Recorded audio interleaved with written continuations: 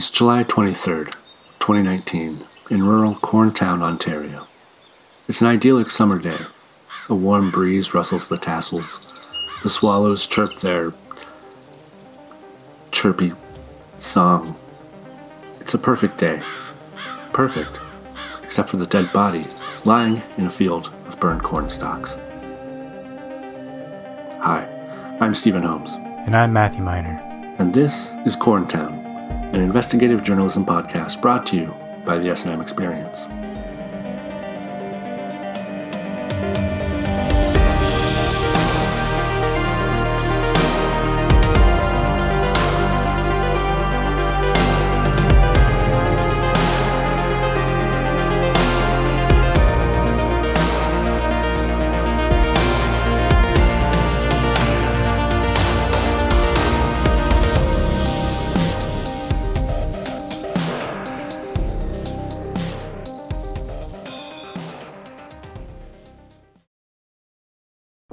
Corntown.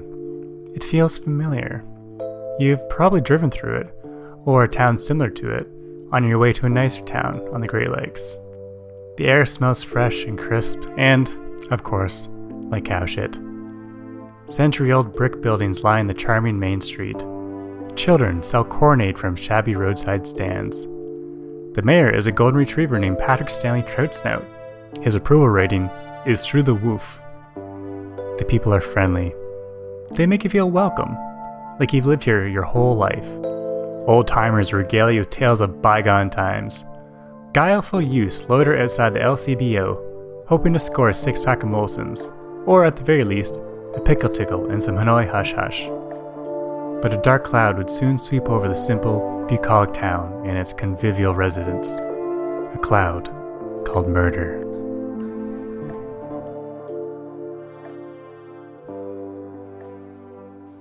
The residents of Corntown were shaken by the murder of Jaron Deeb. Before this, the worst thing to ever happen in town was when Mayor Trout Snout ate a wreath at a Remembrance Day ceremony and worked chunks onto one of the veterans. But murder, some say, is worse than dog vomit. A stain on the town's lily-white facade that can't just be licked back up. The townspeople were stunned. The only thing more surprising was who was found guilty. We came here to understand, to shed some light, and look at this case from a new perspective. We might even save a life. Let's start with the facts.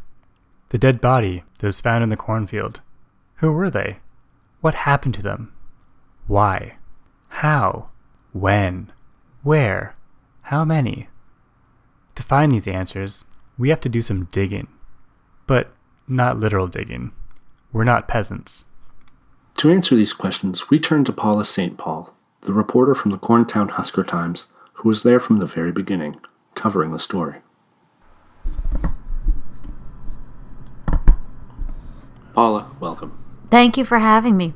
I think I can answer some of those questions. Well, you said you definitely knew the answers. Yes, I was... That's why we brought you on here. Do you not remember our phone call? I do. I was... maybe we should start over. Paula, thank you for joining us. Yeah. Paula, you covered this case for the Husker. What can you tell us about it? Who did that crispy corpse belong to? The body found in the cornfield was Jaron Deeb, the owner of the local corn mart. He was a pillar of the community, well-liked, respected. It was a huge shock to Corntown. Not just that someone was murdered in their sleepy town, but that a wealthy, straight white man could meet his end so violently. It shook the town to the core. Well, now, I just couldn't believe it. Corntown's normally such a peaceful place. We drove out the undesirables decades ago. Honestly, murder don't surprise me. My bet is one of the most dangerous game situations. Anytime I run out of stray dogs, I'm tempted to do the same myself. Shoot, if Jaron Deeb can get murdered, is any of us safe? Hey, do either of you boys want to buy a lawnmower? That's a go. It'll do just fine. Paula, you've been deeply involved in this case, looked at it from every angle. Do you think it's possible that the corn somehow came to life and took revenge on Mr. Deeb? No. That's incredibly stupid. I see. I understand that the police had a chief suspect very early in the case. Yes. The morning after Jaron Deeb's body was discovered, the police arrested 18-year-old Kyle Van Truck on charges of first-degree murder. Whoa, that's fast. I've never heard of cops moving so quickly. Yeah, except maybe to grab the last bear claw. Ooh. Yeah, or how about when they grab the last eclair? Ooh! Or maybe when they're going for that last Boston Kareem. Ooh. Or when they're dismissing rape allegations? Ooh! Or maybe when they're... Yes, many people in town believe the arrest was premature. There was little investigation done from what I gather. They claim they established a clear motive and found the murder weapon. The local sheriff, Rick Wickingham, maintains that the case is cut and dry. But you're not so sure. Things don't add up. Like the motive that Sheriff Wickingham is so convinced of. A motive, interesting. And what exactly is a motive? Well, Sheriff Wickingham claims that Kyle... No, sorry, I mean, what is a motive? Like, somebody's motivation for perpetrating a crime. The reason they would be compelled to do something. Could you give us an example of one of these so-called motives? Sure. Say I'm a drug dealer and you steal a kilo of cocaine from me and later you turn up dead. You might say I had a strong motive to kill you.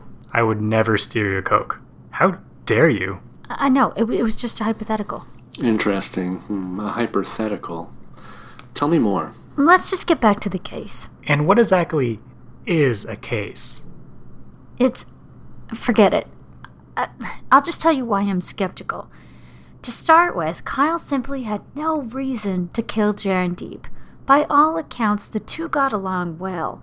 Jaron Deeb was actually Kyle's boss. When nobody else would take him, he hired him on at Cornmart. Kyle was awarded Employee of the Month 2 months in a row. And I understand that Kyle is the first to achieve that prestigious honor. It's a really big deal. Also, when Kyle's family fell on hard times after being hexed by a witch, it was Jaron Deeb who helped support the family until the curse was lifted. You might say that the two got along well. Kyle even received a scholarship from Cornmart to attend a fancy college next year. Well, that hardly sounds like someone you'd want to bump off. Not at all.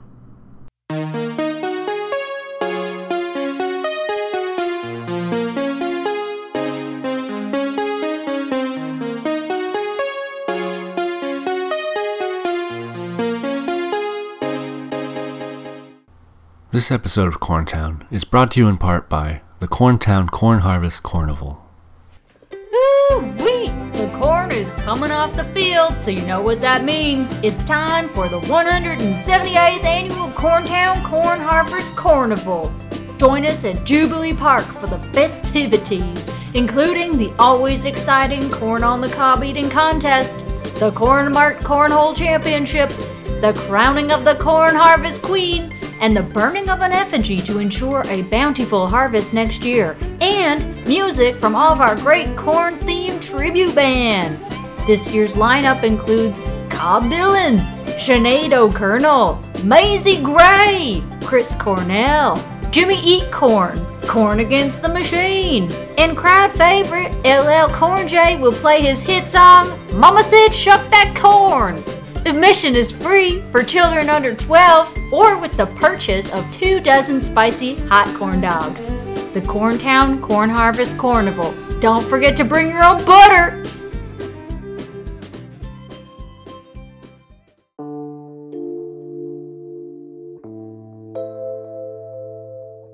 Over the next few episodes, we're going to dig into exactly what happened on that fateful day, and we're going to get to the bottom of it.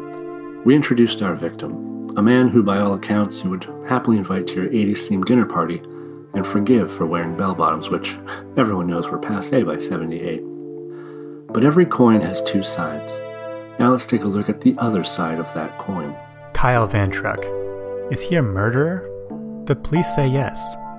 Many others say no. Though some others also say yes.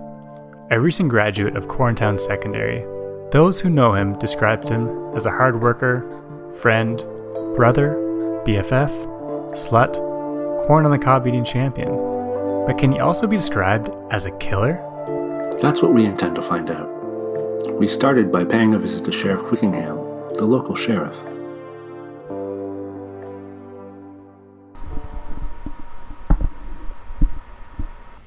Sheriff, can you please walk us through the details of July 23rd, 2019? Well, shoot. You mean when we found that duty on the mayor's desk? I was thinking about the murder of Jaren Deeb.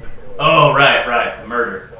Yes, it happened like this, see. I was down at Tasty New Bakery getting my usual Bismarck when I got a call on the CB about a cornfield that had caught fire. That must have been unusual. Nah, these things happen. Didn't think much of it. You know how corn gets. I do.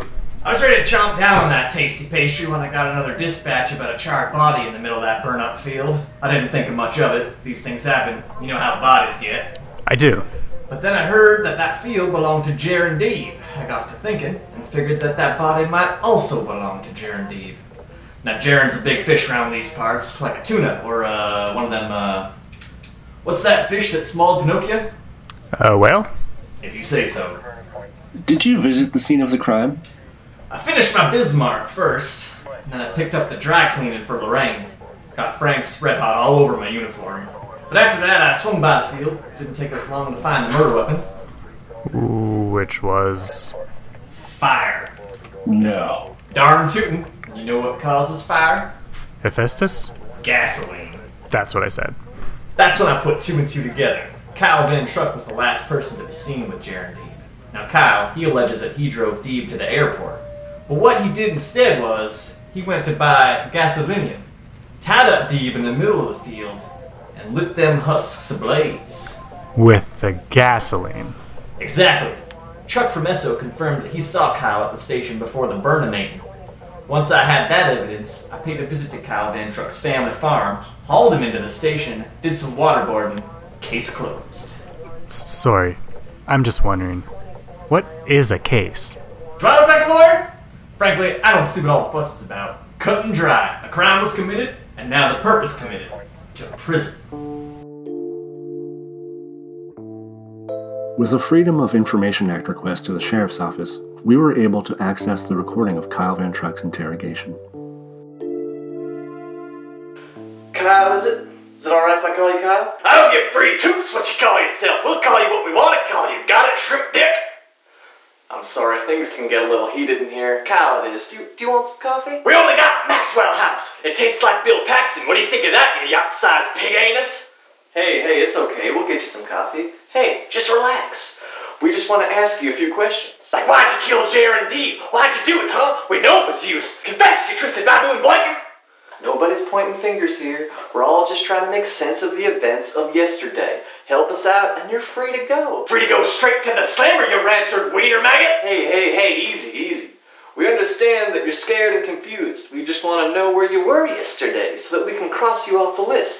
That's all. Listen to me, you pancake-loving bag of squirrel tits. If you don't sign this confession, I'm gonna slit your jugular with this rusty salad fork and feed your steaming intestines to my horse, Earl. I have to admit, Paula, the sheriff's account is convincing, and the interrogation is damning. Kyle was the last person to be seen with Jaren. That sounds cut and dry to me.